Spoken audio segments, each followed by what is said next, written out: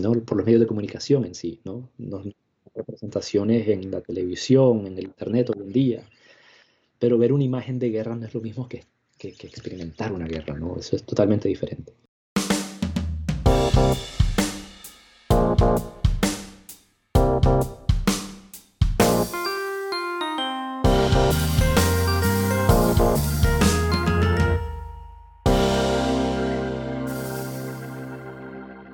Hola amigos y amantes de la gráfica, bienvenidos al episodio número 51.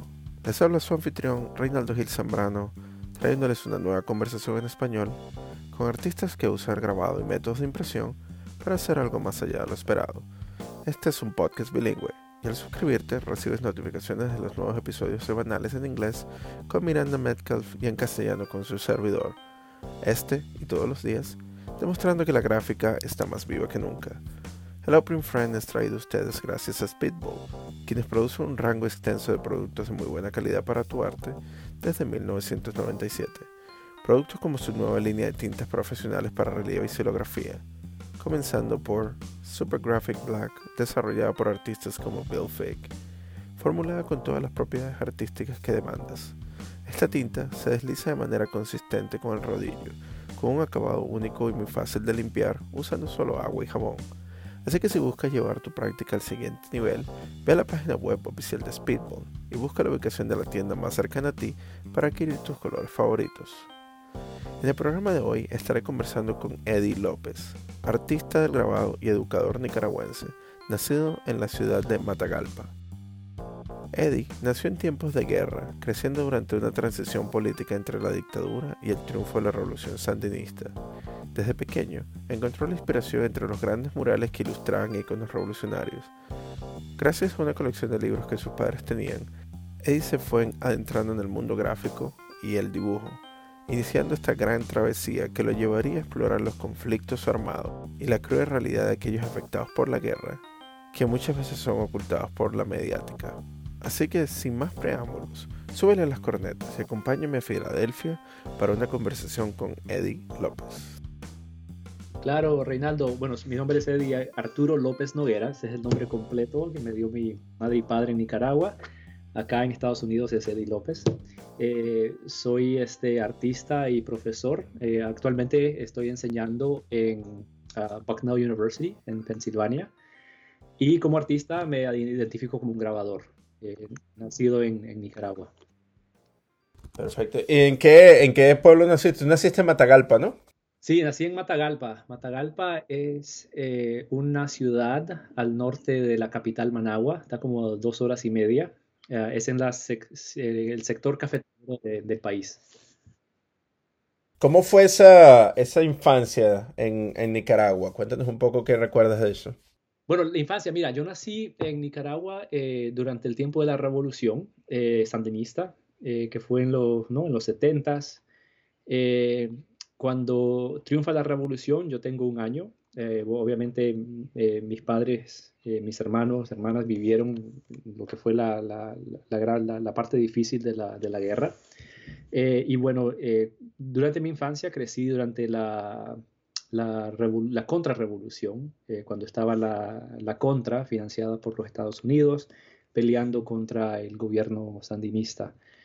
Mi infancia fue feliz, pero como alguien que nace en tiempos de guerra, eso es la normalidad, ¿no? Uno cree que ver soldados yendo en camiones a batallar en las montañas alrededor donde yo estoy creciendo, yo crecí, uno piensa que eso es normal, ¿no? Entonces iba a clase y mis padres eran súper católicos, íbamos a la misa, a las iglesias, con la atmósfera de guerra alrededor de nosotros, ¿no? Entonces, crecí feliz jugando béisbol, viendo murales y escuchando música que ¿no? Cantaba los triunfos y las penas y glorias de la revolución. Y ahí es donde empecé a conectarme con el mundo del arte, ¿no? Viendo estos lindos murales que se pintaban, que de nuevo glorificaban a los mártires de la guerra, a los mártires de la revolución, y con todas estas ensañas antiimperialistas y ¿no? Los íconos y gráficas de la revolución. Y para hablar un poco más sobre eso, sobre la revolución sandinista, sí, sí, porque eso tiene una gran influencia dentro de tu trabajo. Sí, Este, ¿qué fue lo que dirías? Porque, ¿cómo llegan los sandinistas al poder? claro, bueno, como muchos países latinoamericanos, ¿no? Es la elección tan complicada, ¿no? Nicaragua, bueno, desde que nace como nación, siempre ha habido conflicto, ¿no? Buscando su identidad nacional y también su independencia de lo que fue, obviamente, la colonización de España y después buscando cómo ser nación, naciendo, ¿no? De lo que fue Centroamérica y la República de Centroamérica. Y ahí viene la intervención estadounidense.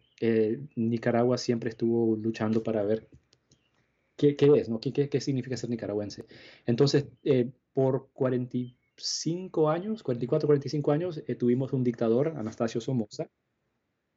Sí, Somoza, la familia Somoza estuvo en el poder desde los 1930 hasta 1979, que fue derrocado por la revolución sandinista, ¿no? Entonces, el sandinismo nace en los 60, Carlos Fonseca Amador y varios intelectuales y estudiantes nicaragüenses que estaban en contra de la dictadura somocista, empiezan esta revolución en contra del somocismo y triunfan en el 79. Básicamente nace un nuevo gobierno que tenía muchas aspiraciones socialistas, para hacer que Nicaragua sea una nación independiente, ¿no? Libre de una dictadura. Conversando un poco con tu compatriota Carlos Barbarena, y bueno, también, como tú bien dices, ¿no? En Latinoamérica se han visto muchos procesos parecidos, en donde sí existían muchísimas dictaduras y luego viene como una alternativa, ¿no? Que busca levantar o tomar en cuenta más hacia la elección popular, ¿no? Y tratar de satisfacer esos ideales populares que se van hacia la izquierda. ¿Qué ocurre exactamente durante el proceso de los sandinistas que con respecto a las aspiraciones que se tenían y a lo que se produjo durante el proceso? Sí, sabes que la revolución en sí tuvo sueños de una utopía socialista, muchas aspiraciones lindas, bonitas, pero la realidad obviamente se torna de una manera más negra, ¿no?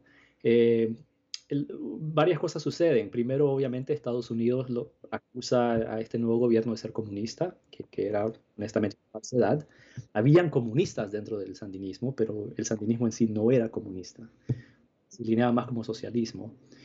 Eh, pero básicamente le ponen el branding de ser comunista y cuando pierde Jimmy Carter la elección acá y llega Ronald Reagan, Reagan empieza a no echarle fondos a la contrarrevolución y desde que los sandinistas ganan el poder tienen que estar peleando en contra de estos rebeldes contrarrevolucionarios.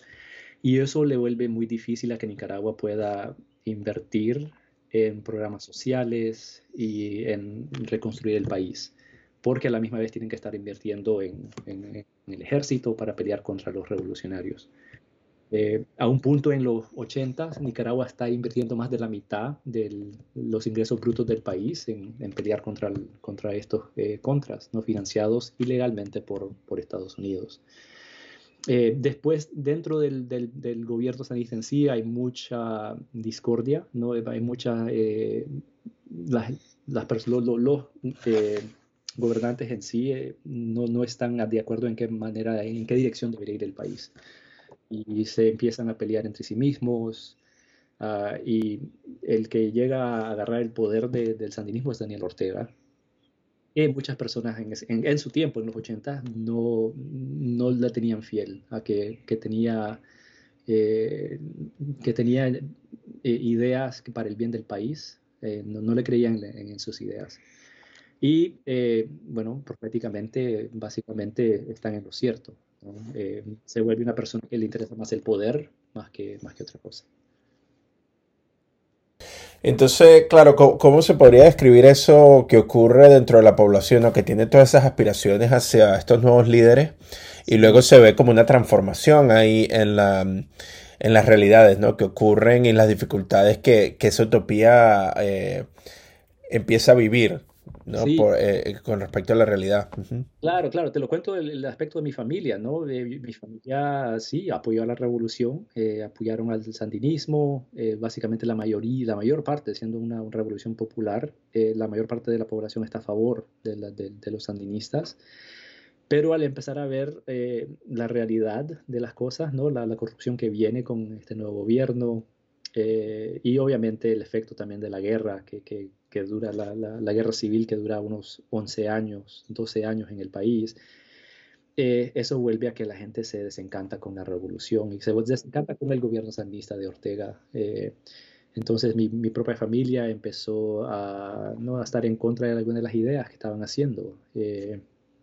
Y mis padres empiezan a mandar a mis hermanos y hermanas afuera del país, porque sabían de que la situación no iba bien. Básicamente,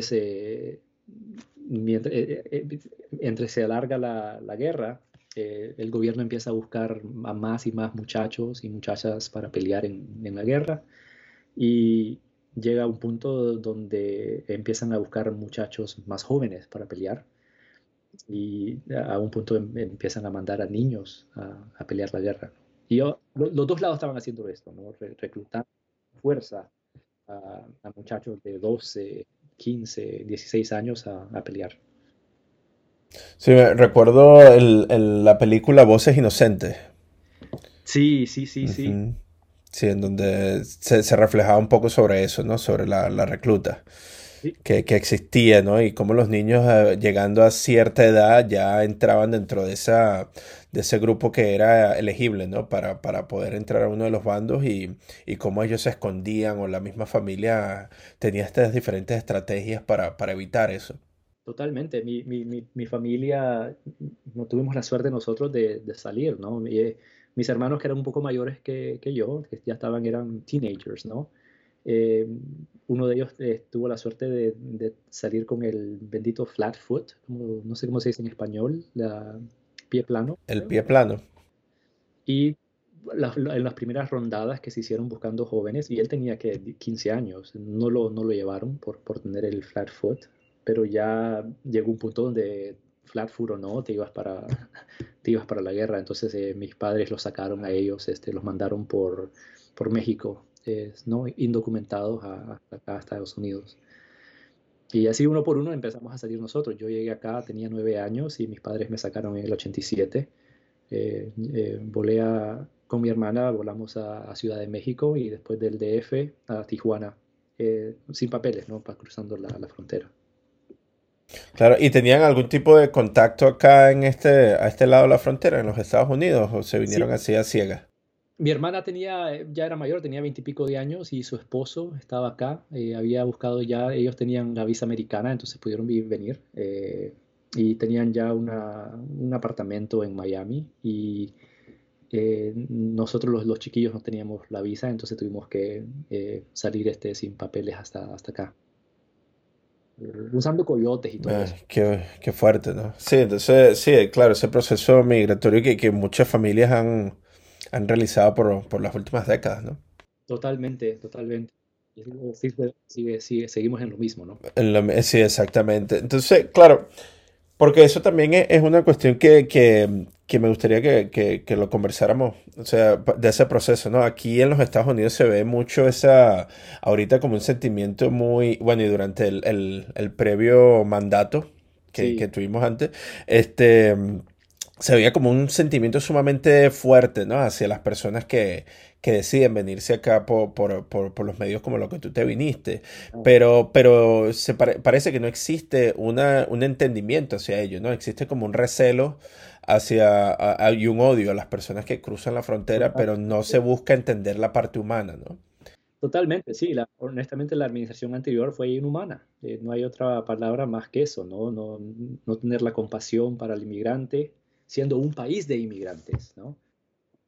Que dislocó obviamente a los nativos. desplazó a los nativos. Me parece inhumano no pensar en personas que están haciendo un viaje de miles de kilómetros, miles de millas, arriesgándose, poniéndose en peligro. No vienen acá por, perdona el dicho, por joder, ¿no? Eh, Porque por necesidad, ¿no? Nosotros escapándonos de una guerra y tuvimos la gracia de que se nos dio asilo, ¿no? De refugiado de guerra. Pero las personas que están haciéndolo ahora también tienen una necesidad igual.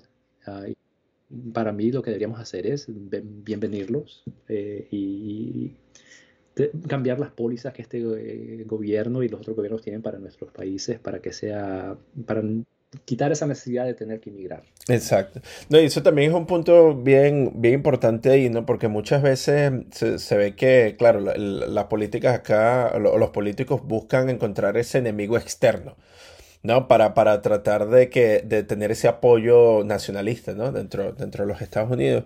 Pero también hay que ver la historia, ¿no? Porque esa influencia de las mismas políticas intervencionistas de los Estados Unidos son las que también influyen a que existan estos conflictos dentro de nuestros territorios y territorios también en el Medio Oriente que obligan a la gente a salir también. Exacto, y cuando existe esa propaganda también, ¿no? De que los Estados Unidos influyen dentro de otro país para decir, ok, estamos tratando de pelear por su democracia. Por supuesto que muchos de esas personas también quieren, bueno, quiero vivir dentro de esa, de esa llamada democracia que ustedes están tratando de ayudarnos acá, ¿no? Entonces quieren venirse acá. Y sí, yo siento que también existe como una especie de, debe existir, ¿no? Un poco más de ese entendimiento y esa historia dentro de la población norteamericana acá para también entender, ¿no? Que de esa necesidad que tú nos estás conversando. Sí, sería, creo, un mundo muy diferente, ¿no? Si las relaciones entre los países no fuera una interdependencia tóxica, ¿no? Estados Unidos necesita de la labor y de los recursos que tiene Latinoamérica. En vez de abusar de ellos, debería ser una póliza más, más amistable. Realmente no hay que quitarle culpa a nuestras naciones en sí, ¿no? Por supuesto, claro. Habrá Ujú. una corrupción ad infinitum, ¿no? Es decirlo, pero sí, ya sea la culpa también lo tenemos los nicaragüenses que hemos desafortunadamente tenido políticos muy, muy corruptos, gobernantes muy corruptos. Bueno, como tú bien dices, ¿no? La realidad no solamente en Nicaragua, sino en Latinoamérica siempre es muy compleja. Existen diferentes variables, diferentes factores, ¿no? Pero no, sí, muchísimas gracias por compartir eso con nosotros, para darnos un poco más de contexto. Pero entonces, claro, tú creciste, ¿no? Dentro de este proceso bélico, ¿no? Que existía dentro de tu país, pero creciste viendo los murales, el arte que se producía dentro de tu nación. Cuéntanos un poco más sobre lo que veías ahí, qué fue lo que te llamó la atención. Claro, bueno, primeramente el arte que se estaba produciendo, que tenía obviamente el aspecto sociopolítico en cuanto a la guerra, la revolución, y para mí era como niño ver murales, ¿no? Ver afiches que se ponían, que todos estos obviamente tenían el aspecto de propaganda para la revolución, la guerra, para el gobierno. Y después las canciones también, las canciones de Carlos Mejía Godoy, eh, que cantaban, ¿no? sobre lo que sería una Nicaragua libre, ¿no? Su famosa canción de Nicaragua Nicaragüita. Eh, Crecí con estas cosas y también la poesía, ¿no? La poesía de Ernesto Cardenal, Gioconda Belli, y Sergio Ramírez. Como niño para mí me chocaron, ¿no? Fueron muy me metieron eso en la mente de que el arte puede estar conversando con estos procesos sociopolíticos. Sí, entonces, y cuando veías esos murales también, aparte de la... Claro, porque existía como un lenguaje muy utópico ahí también, ¿no? Sí, sí. Existían una especie de colores vibrantes, figuras, o era más que todo representativo. Era representativo, sí, era por la mayor parte representativo y teniendo imágenes de, por ejemplo, campesinos súper utópicos. Tenían los íconos de la revolución, Carlos Fonseca Amador, Sandino. obviamente de Ortega, y siendo obviamente más al estilo socialista comunista, se mirabas al Che en algunos de ellos, y obviamente pintaban a la administración Reagan como el demonio, entonces mirabas ¿no? imágenes de soldados estadounidenses con los cachos del diablo, a Reagan con unos cachos del diablo y cosas así. Entonces, sí, era estar viendo estas imágenes muy coloridas, viendo estas imágenes compuestas con muchas imágenes, obviamente religiosas también, le entraban catolicismo, y estas ideas de la liberación, la teología de la liberación, ¿no? Ujú. Guerrillero, cosas así. Desde chiquillo estuve viendo estas cosas. Increíble. Sí, y eso poco a poco fue llevándote a entrarte dentro del lenguaje visual, ¿no? Pero tú te viniste bien, bien joven, pero ya en Nicaragua estabas haciendo algún tipo de trabajo artístico. Sí, desde pequeño estuve haciendo dibujos, pinturas. Mis padres decían que, ¿no? que era supuestamente, entre comillas, talentoso. Y al llegar acá, estando en la escuela, igual seguía haciendo arte. No había hecho grabado todavía, pero sí dibujaba, pintaba, así, no todo. Y algo que me ayudó mucho en mi entender del mundo del arte era que no sé cómo mis padres, siendo campesinos, eh, tuvieron una pequeña librería, una pequeña biblioteca, perdón, en la casa. Y dentro de esos libros se encontraban una serie de arte, que fue unos libros de la serie Grolier, que fueron impresos en México, recuerdo, y básicamente yo me devoraba esos libros de pequeño, ¿no? El arte occidental, el arte asiático, arte moderno, y ahí empecé a aprender sobre artistas como Rembrandt, Goya, Siqueiros, Rivera, no, nicaragüenses también, ¿no? Armando Morales, eh, que eran artistas de renombre. ¿Y las primeras técnicas que estuviste trabajando tú, cuáles fueron? Bueno, en el mundo de grabado, En general, o sea, antes de llegar al grabado. dibujaba muchísimo, dibujaba bastante, obviamente era como un chiquillo jugando béisbol también y juegos de video, pero también mucho dibujo. Era lo que más lo que más hacía de pequeño. Y después empecé a pintar, y los primeros grabados que hice ya fue cuando estuve ya en la universidad, en el Community College que estuve en Miami. Ok, entonces se fueron hacia Miami. Ujú. Sí. Perfecto. Pero, ¿y siempre soñaste en ser artista o tuviste aspiraciones de ser beisbolista también?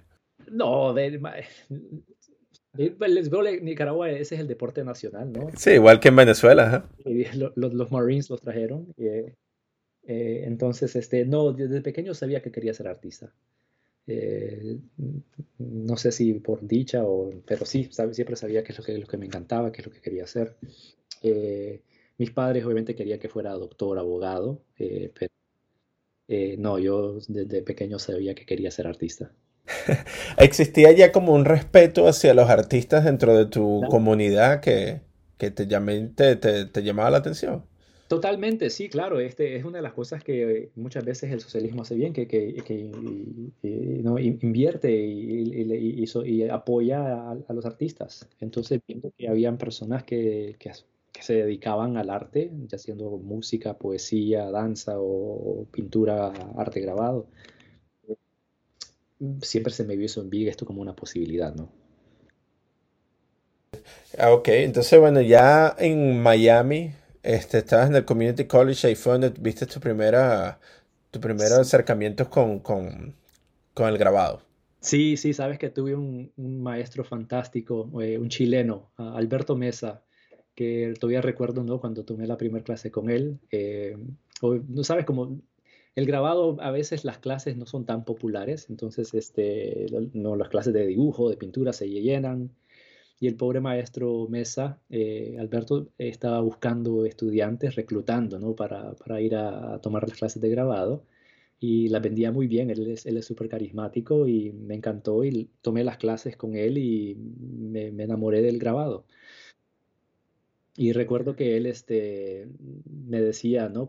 Dándome consejo, ¿no? En cuanto a qué carrera seguir o qué direcciones ir en cuanto al arte. Y me dijo un dicho que me dijo era que si agarras una piedra y la levantas, ¿no? Debajo de esa piedra van a haber 10 pintores y un grabador. Entonces eso se me quedó en mí, ¿no? Como que era más único, más, y había más oportunidades como grabador que como pintor. Entonces, tú sabes que es curioso porque hemos tenido la oportunidad de conversar con varios artistas, ¿no? Y es muy importante esa influencia del primer profesor. Ujú. Y también como que existe una especie así de truco, ¿no? Claro, Como que te lo pintan así, pero no, tú sabes, el grabado, ¿qué tal? Porque históricamente el grabado siempre ha sido como que el patito feo, ¿no? sí, sí, Sí, pero luego cuando te adentras dentro de ese mundo te das cuenta que existe un campo maravilloso de las posibilidades que se puede hacer. claro, claro. Pero entonces con el profesor Mesa llegaste y empezaste a hacer grabados. ¿Cómo fue ese desarrollo ahí por los futuros años? Me encantó. Y sabes, algo que me gustó mucho de Mesa era que él, siendo chileno, él era muy influenciado por la poesía y la literatura. El chiquillo nos contaba de que conoció a Neruda Oh, y wow. entonces vi cómo la literatura y la poesía se mezclaba con su obra. Él hacía hace obras representadas, ¿no? Representative, así, Representativa, ajá. representativa. Y muy influenciada por el mágico realismo y todas las obras de Márquez, Neruda, eh, Allende. Entonces, yo empecé haciendo mucho grabado intaglio, ¿no? Agua fuerte, punta seca, y me enfoqué mucho, mucho, mucho en el intaglio. Entonces, mis primeros años básicamente era trabajando con el ácido nítrico, las planchas De de zinc. Sing. Ujú. Y después fui a una universidad estatal para conseguir el bachiller, el BFA. Y ahí estudié bajo otro maestro, Richard Duncan, y él también era enfocado en intaglio, ¿no? Muy, muy tradicional en muchas cosas, ¿no? La manera en que venían al mundo del grabado. Esa adaptación hacia esa comunidad en Miami, en Florida, ¿cómo fue para ti, viniendo desde Nicaragua? Bueno, sabes que Miami en muchos sentidos como ciudad estadounidense es una ciudad muy latinoamericana. Entonces, básicamente, obviamente diferente a Nicaragua, es un país primermundista, ¿no? Y el mundo del arte en Miami era muy diferente al de Nicaragua, en que en Nicaragua el arte se estaba haciendo por necesidad en cuanto a, ¿no? las ideas revolucionarias, de una manera de sobrevivir en sí. El mundo del arte en Miami que yo estaba encontrando, básicamente en muchas maneras era más lujoso, ¿no? Eh, Mesa, por ejemplo, hacía su obra haciendo obras inspiradas por el mágico realismo y enfocándose en filosofía, enfocándose en imágenes más introspectivas, ¿no? De lo que significa ser humano, ¿no? Pero de muchas maneras para mí era como un lujo poder enfocarse en estas cosas que no tenían que ver con el sobrevivir una guerra. Entonces me empezó a mostrar de que el arte podía ser un espectro más grande, ¿no? Que no tenía que ser siempre tan sociopolítico. Y entonces, desde esas clases, estuviste trabajando en el Intaglio, después te fuiste a la Universidad Estatal. ¿Cuándo tuviste tu primera exhibición?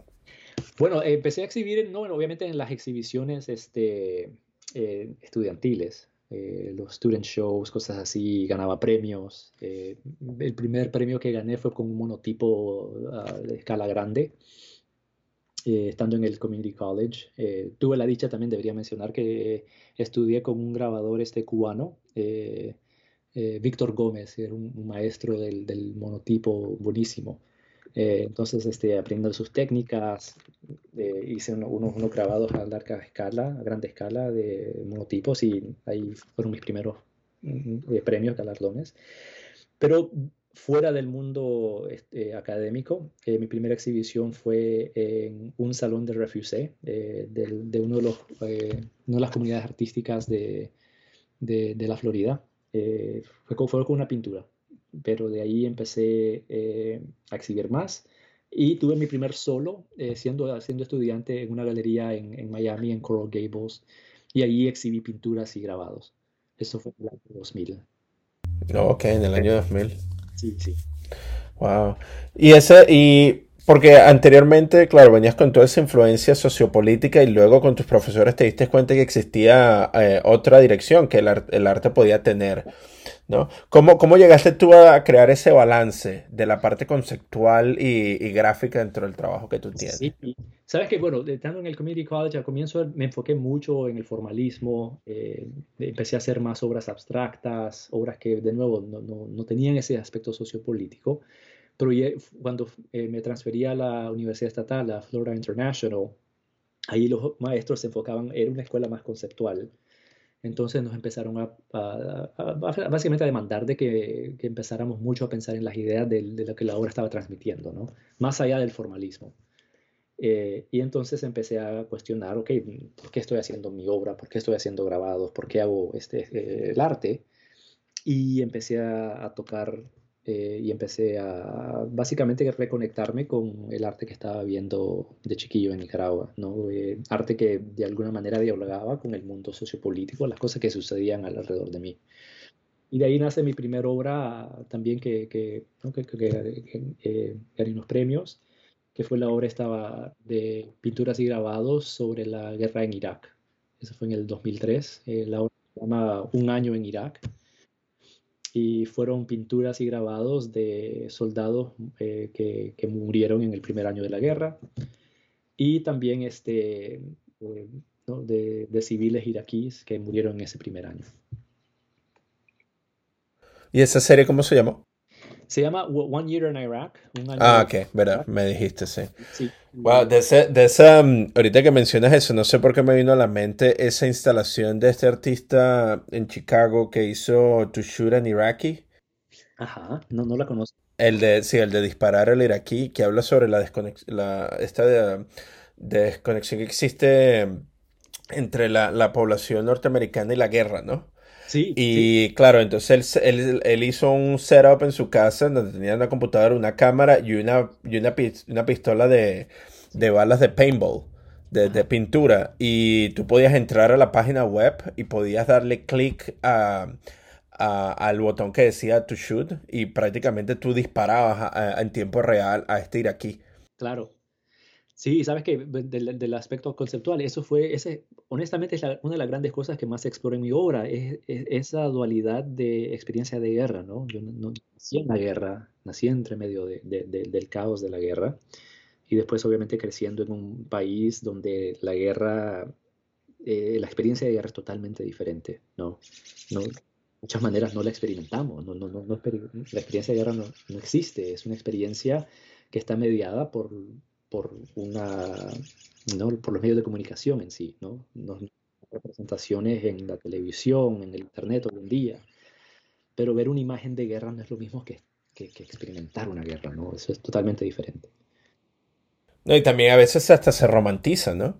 Sí, total. No hablé sobre esto de enfocarme en la poesía. Uno de los poemas que más me influenció a mí fue una obra de Rubén Darío, un poeta nicaragüense, se llama La Guerra, donde él básicamente critica a toda persona que de alguna manera le saca provecho a la guerra, ¿no? Y esta idea de romantizar la guerra, ¿no? Los jóvenes que les gusta ir a pelear porque es algo, ¿no? Algo que requiere coraje, buscar glorias en la guerra. Y también critica a los artistas, ¿no? A los artistas que de alguna manera se inspiran en guerra. Y entonces esa es una de las grandes cosas que estoy siempre en las obras que estoy produciendo, que tienen este tema de conflicto y guerra. ¿Qué significa siendo artista? ¿Por qué no estoy haciendo estas obras?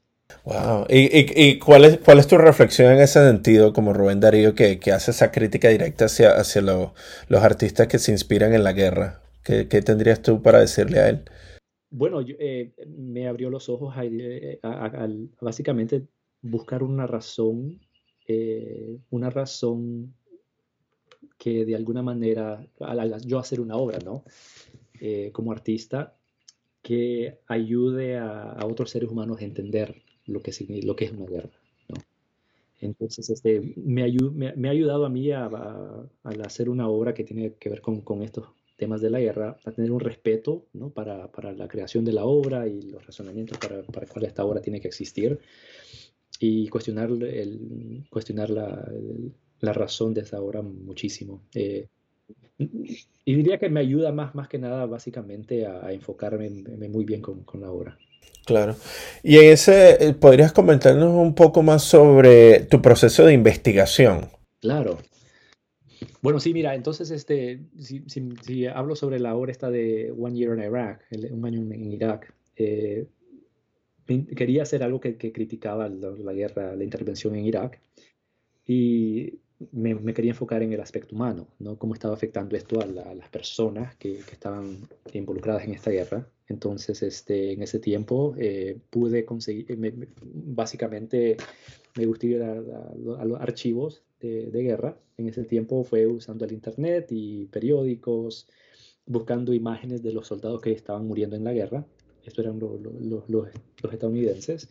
Y esos en los medios de comunicación acá se encuentran sin problema, ¿no? Siempre que muere un soldado, el periódico, la televisión hace una historia sobre ese, ¿no? De cada región, de cada ciudad, no escriben una historia sobre esta persona que murió. Y quería hacer lo mismo para el lado iraquí. Entonces hice como unas 400 pinturas grabados de los soldados que murieron en el primer año, pero sentía que no era justo solo enfocarme en el lado estadounidense. Entonces lo quise hacer también para los civiles iraquíes, pero obviamente eso acá en Estados Unidos no se encuentran, ¿no?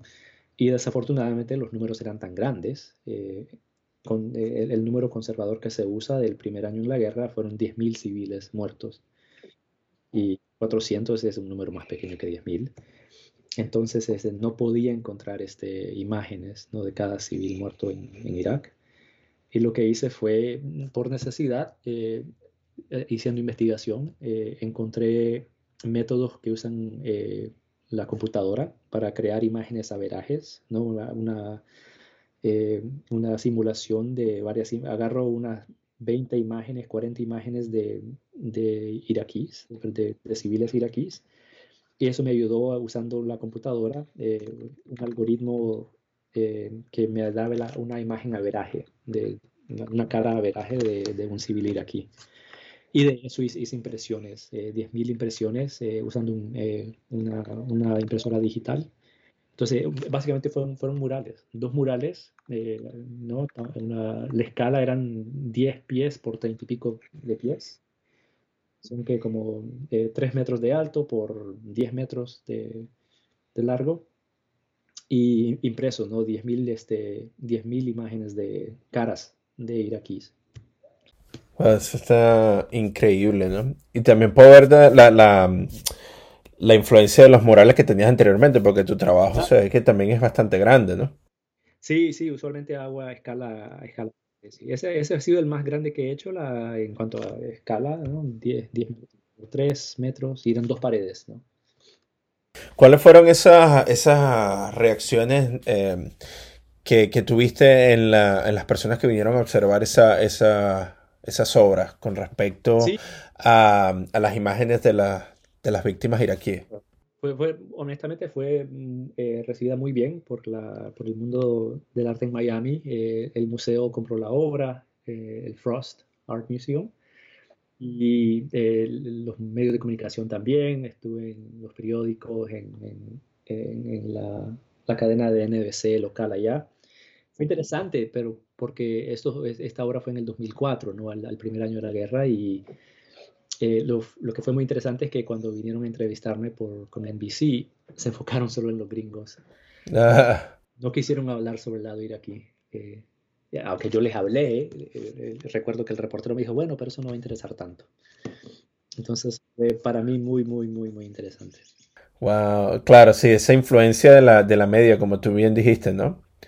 Para tratar de curar o de hacer una especie de filtro a la realidad, ¿no? Incluso cuando tú estás tratando de ir en contra de eso. Claro, claro, y cuando salió el reportaje, que fue bonito, no es bonito salir en la televisión, pero cuando salió el reportaje solo hablaron de los estadounidenses. Y esa, podrías decir que esa fue la experiencia que hizo como el tipping point, ¿no? Como que el punto de inflexión que te hizo cambiar un poco más dentro dentro de tu obra, ya recibiendo un poco más de reconocimiento.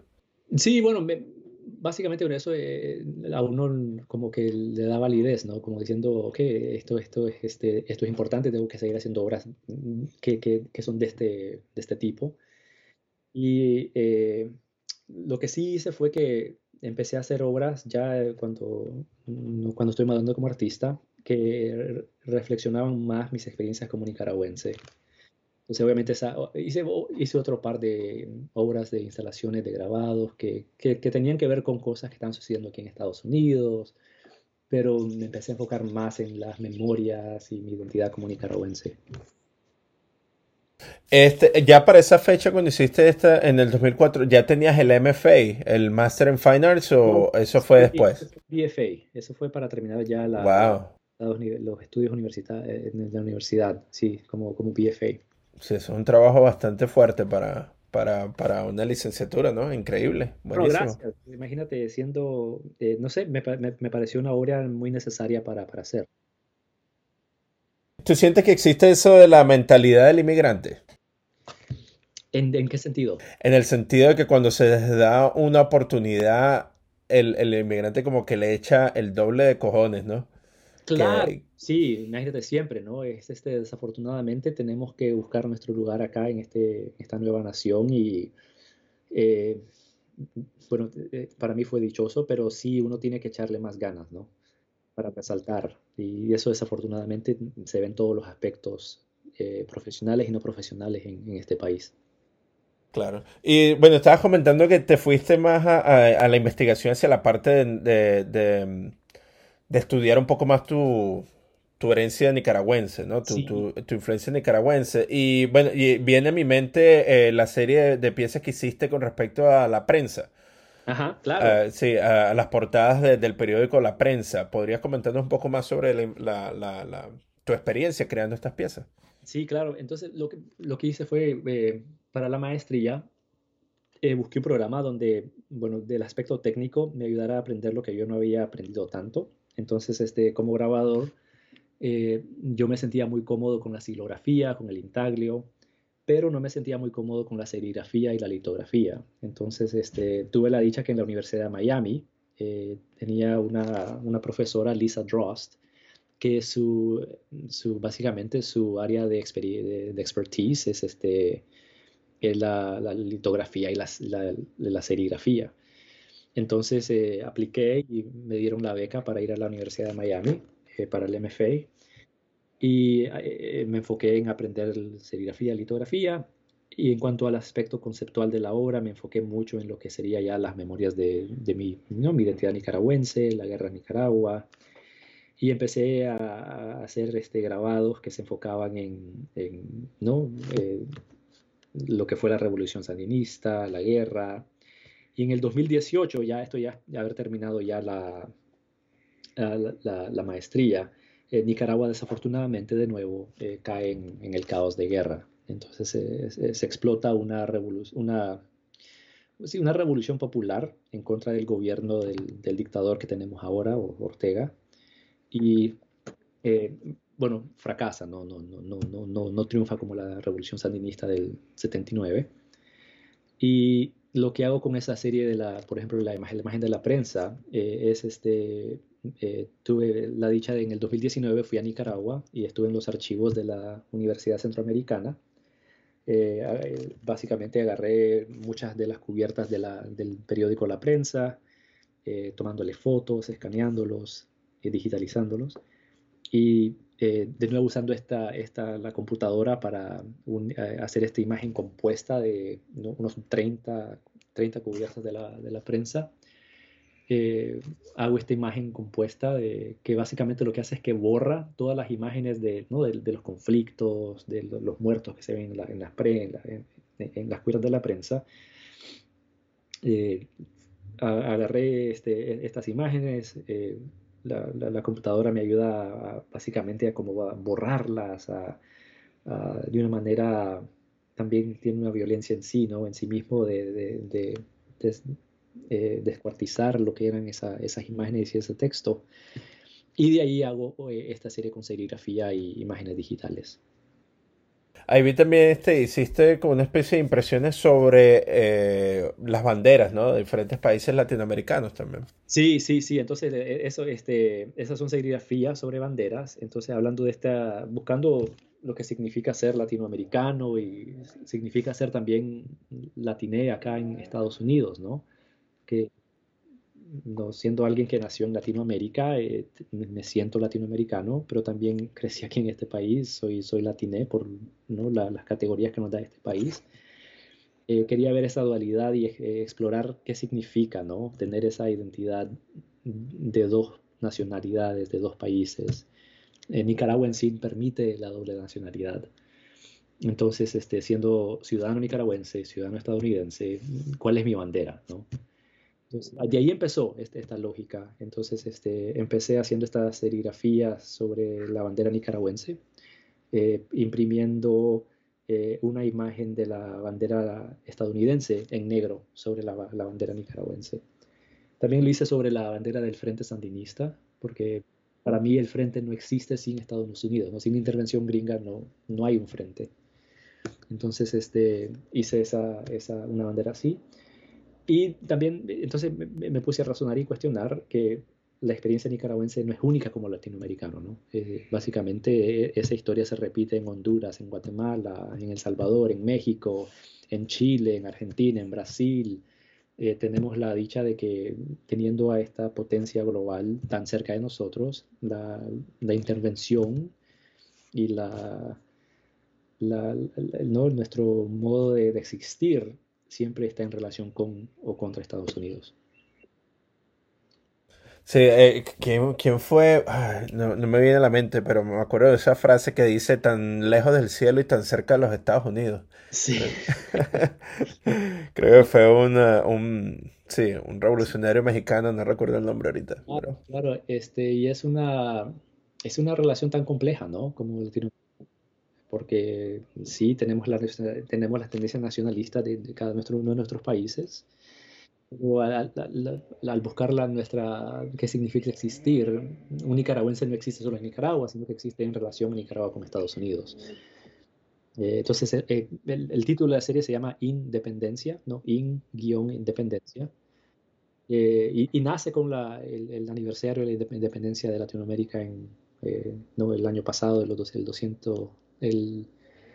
200 años de la independencia contra España. Y ¿no? Nos independizamos de España, pero nos dependemos ahora de Estados Unidos.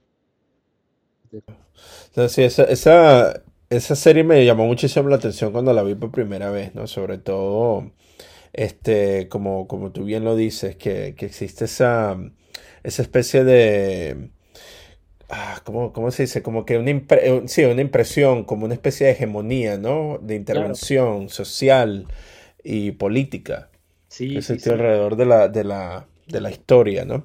totalmente. Ujú. Digo, para mí es que buscando los símbolos que representan a una persona que existe en dos países, en dos tierras.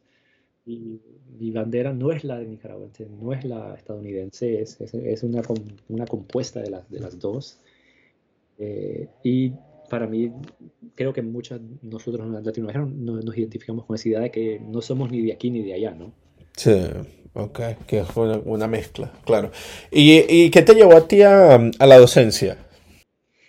Bueno, por dicha, yo al terminar el undergrad, ¿no? El BFA, bueno, primero esta idea de los maestros que nos influyen, ¿no? Estando en la secundaria, en high school, recuerdo que tuve que hacer una presentación sobre los sonetos de Shakespeare en una clase de español. Y hago la presentación y al terminar la presentación mi maestra de español, la señora Gómez, me dice, un día tú vas a ser maestro. Yo en mi mente decía, esta señora está loca, yo ni loco quiero ser maestro, lo que quiero ser es artista, ¿no? Pero por dicha, ya al terminar el BFA, estaba trabajando como diseñador gráfico en un college en Miami y necesitaban un sustituto de urgencia porque se enfermó un maestro y me tiraron a los leones, así. Me dijeron, oye, tú eres diseñador gráfico, sabes estas cosas, sabes Photoshop, vete a dar esa clase. Y entré y me encantó. Y de ahí empecé a dar clases. Y obviamente por el amor al grabado, cuando ya tenía la maestría, me dejaron empezar a dar clases de arte en sí a nivel universitario. Me contrataron en la Universidad de Miami al terminar mi maestría y enseñé un par de años ahí en la Universidad de Miami. Enseñaba diseño y diseño y dibujo. Y se abrió esta posición acá en Pensilvania, en Bucknell, donde estaban buscando un grabador que también podía enseñar diseño. Y sí, de ahí nació mi posición acá y ya tengo 6 años de estar acá en Pensilvania. Sí. Ah, excelente. Sí, ¿y todavía tienes oportunidad de viajar a Nicaragua? ¿Vas Sí, seguido? Ujú. iba seguido, no he ido desde que empezó la pandemia, porque se ha vuelto un poco difícil viajar al país. Las aerolíneas estadounidenses no viajan a Nicaragua. Entonces, desde ese entonces no he ido, pero sí iba frecuentemente. Iba, no, a visitar familia, amigos, los archivos. Y bueno, estoy planeando exhibiciones en Nicaragua, pero por la pandemia están en pausa. Sí, por supuesto, sí, esa pandemia como que le dio un cambio, ¿no? A todo ese tipo de calendarios que existían anteriormente. La cuestión de las exhibiciones públicas, el viajar así más seguido, se ha ido creando como una especie de otras alternativas, ¿no? Como los Sí, shows online y las sí. cuestiones así ya sin personas, sin gente. Pero, wow. No, increíble. Y ven acá, Eddie, una pregunta que te quería hacer. ¿Existe esperanza en el mundo y en el futuro? ¿Cómo lo ves tú con respecto a esto, luego de que tu trabajo se ha dedicado a hacer esa reseña sobre los conflictos bélicos y sobre la historia que ha sido tan violenta, ¿no? Dentro de nuestros No, países? ¿Qué existe para el futuro? totalmente. Sabes que yo me enfoco más, de nuevo, vuelvo a la poesía y la literatura y compré otra de Gioconda Belli, tiene una linda frase que, bueno, la voy a masacrar, pero nos dice que básicamente como seres humanos nosotros sí ya tenemos la posibilidad de cambiar el mundo, ¿no? Siempre, sí, obviamente estamos pasando estos tiempos tan difíciles, eh, que la pandemia básicamente nos dio a todos por el alrededor del mundo una manera muy difícil de existir. Y obviamente ahorita siguen los conflictos en Ucrania, eh, pero Gioconda dice que como ser humano, cada uno de nosotros ha estado cambiando el mundo, ¿no? Es básicamente una de las razones por las que existimos, que cambiando el mundo un minuto a la vez, ¿no? Y que básicamente el optimismo de tener una nostalgia por el futuro, que eso es una frase de Ernesto Cardenal. Básicamente creer que viene un mejor mañana. Pues sí, definitivamente eso es algo que me ayuda a enfocar, a pasar el día a día con espera de que el mañana va a ser mejor que hoy. Y no, creciendo en guerra es lo que es básicamente una de las ideas que uno tiene que creer, ¿no? Que sí, hay que vivir el día a día, pero esperar que mañana esto se acabe. Claro. Bueno, y hablando del mañana, ¿qué estás preparando ahorita? ¿En qué estás trabajando? ¿Qué otros proyectos tienes para el futuro? Claro, bueno, estoy trabajando en un par de series, no obviamente todavía que tienen que ver con memorias de los conflictos. Estoy haciendo unos grabados de intaglio, photopolymer, no sé cómo se llama. Polímero, sí, fotopolímero. Sí. Fotopolymer, sí, entonces unos photopolymers estos fueron unos archivos en Nicaragua de fotógrafos que estaban, ¿no? fotografiando los conflictos en los 80, en 2018, pero encontré las fotografías en los archivos, ¿no? Los contact sheets que les dicen, ¿no? Los negativos. Y lo que me encantó es que obviamente las fotos son las fotos, pero en los 80, 90 con los métodos más tradicionales imprimían las fotografías en sí, ¿no? Y atrás de las fotos estaban todas las notas, los escritos que los fotógrafos y los editores del periódico, ¿no? hacían atrás de las imágenes. Y eran tan lindos, tan preciosos, que estoy haciendo unas obras en respuesta a esas notas que hacían los escritos de los fotógrafos, de de los editores. Estoy haciendo esa serie, estoy haciendo una serie de libros de artista también, como mi identidad como la inmigrante, ¿no? que vino acá indocumentado. Mi hermana me dio mis papeles de asilo de los 80s el año pasado, me los compartió y no los había visto. Entonces, me pareció muy interesante, ¿no? Poder ¿no? reflexionar en esos papeles que básicamente me dan la historia de cómo yo llegué a este país. Y también estuve en la frontera el año pasado, pasé por El Paso, estuve ahí por Tijuana, Mexicali, y ver el muro, ¿no? Ver el muro me chocó mucho, y entonces estoy haciendo una serie que tiene que ver con mi experiencia como indocumentado en los 80s, con las realidades de hoy en día. Entonces, estas obras, una de ellas la exhibí recientemente en Madison con la conferencia esta de SGCI. El Southern Graphic International. Sí, con Southern Graphics. Y voy a estar buscando, ¿no? sitios para exponerlas a finales de este año y en el otro, este año que viene. Eh, el gran anhelo que tengo es tener mi primera exhibición en Nicaragua, que la teníamos planeado para el 2020 con una galería en Managua, pero se ha pospuesto ahorita, por ahora, indefinidamente hasta que se pueda. Eso sería genial, ¿no? Que Sí, podría, sí, volver a a tu país natal y bueno, y hacer una exhibición, ¿no? Y mostrar todo lo que tú has desarrollado acá, pero allá. claro. Excelente. Una pregunta para nuestros oyentes que quieran ver más de tu trabajo, ¿dónde pueden encontrarlo? Claro, bueno, sí, tengo mi sitio en la red, edialopez.com. También pueden solo buscar mi nombre en Google, Eddie López, y ahí tengo mis obras, tengo las series que hago, mi información, todo está ahí. Bueno, muchísimas gracias, Eddie, por darnos un tiempo para conversar un poco sobre tu gran trabajo y sobre tu investigación. Y bueno, te deseamos el mayor de los éxitos para el futuro. Muchísimas gracias, Reinaldo, ha sido todo un placer. Dale. Bueno, este ha sido nuestro episodio del día. Acompáñanos la siguiente semana, donde estaremos conversando con otro invitado especial. Este episodio fue escrito y editado por mí, Reinaldo Gil Zambrano, producido por Miranda Metcalf y música de Joshua Weber. Mil gracias y hasta la próxima.